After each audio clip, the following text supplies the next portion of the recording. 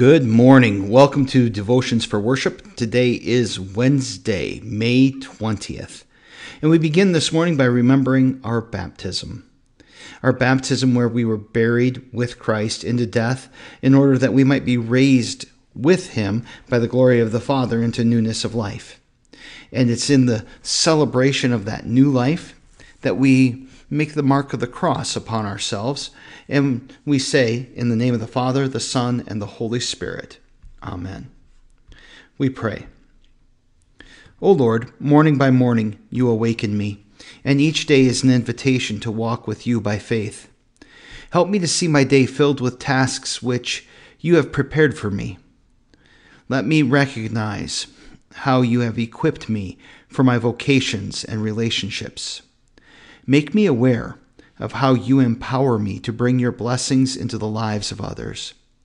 Help me to know the many blessings you pour out on me, that I might both receive them with thanksgiving and then use them to your glory. Most of all, I pray that you would impress upon my heart the peace that comes from Christ's death and resurrection, the joy of his salvation, and the comfort of the presence of his Spirit. Amen. We confess our Christian faith today using Luther's explanation to the second article of the Creed. I believe that Jesus Christ, true God, begotten of the Father from eternity, and also true man, born of the Virgin Mary, is my Lord, who has redeemed me, a lost and condemned person, purchased and won me from all sins, from death, and from the power of the devil, not with gold or silver, but with his holy precious blood, and with his innocent suffering and death, that I may be his own, and live under him in his kingdom, and serve him in everlasting righteousness, innocence, and blessedness, just as he is risen from the dead, lives and reigns to all eternity.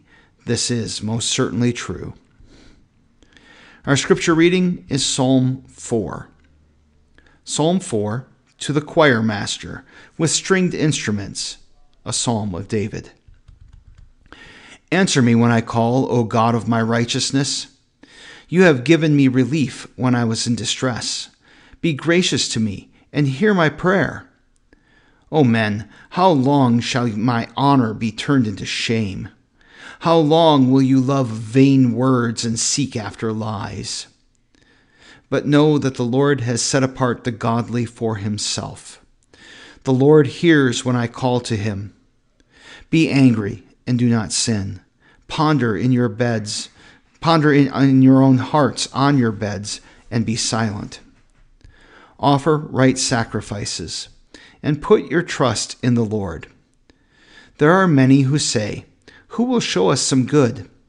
Lift up the light of your face upon us, O Lord. You have put more joy in my heart than they have when their grain and wine abound. In peace I will both lie down and sleep. And you, O Lord, make me dwell in safety.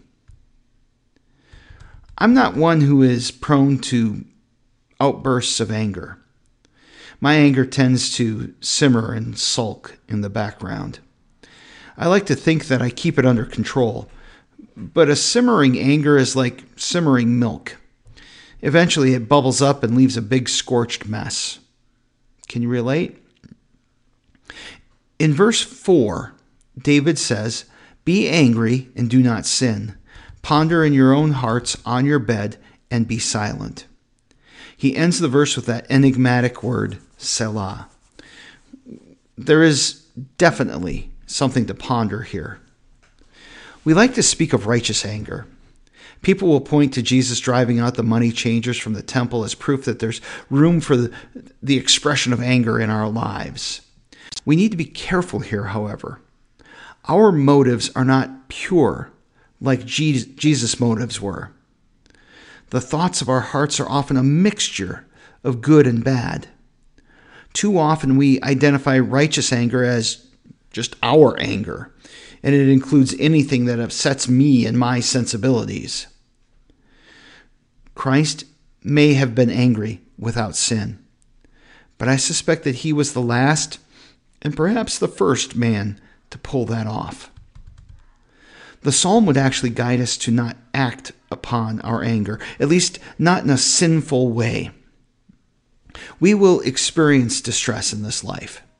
And when we call out to God, we will find that the world mocks our faith and hope in Him. There will be times that we will become annoyed, perturbed, and angry at the state of things. Remember that Jesus Himself said, "In this world you will have trouble." What then should you do? Take heart. Jesus has overcome the world.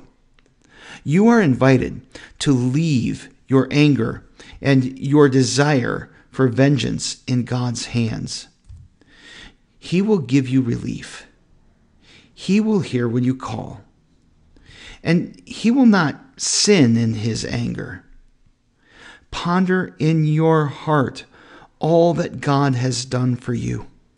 Meditate on His salvation and be silent, knowing that God's righteousness is yours through faith in Jesus.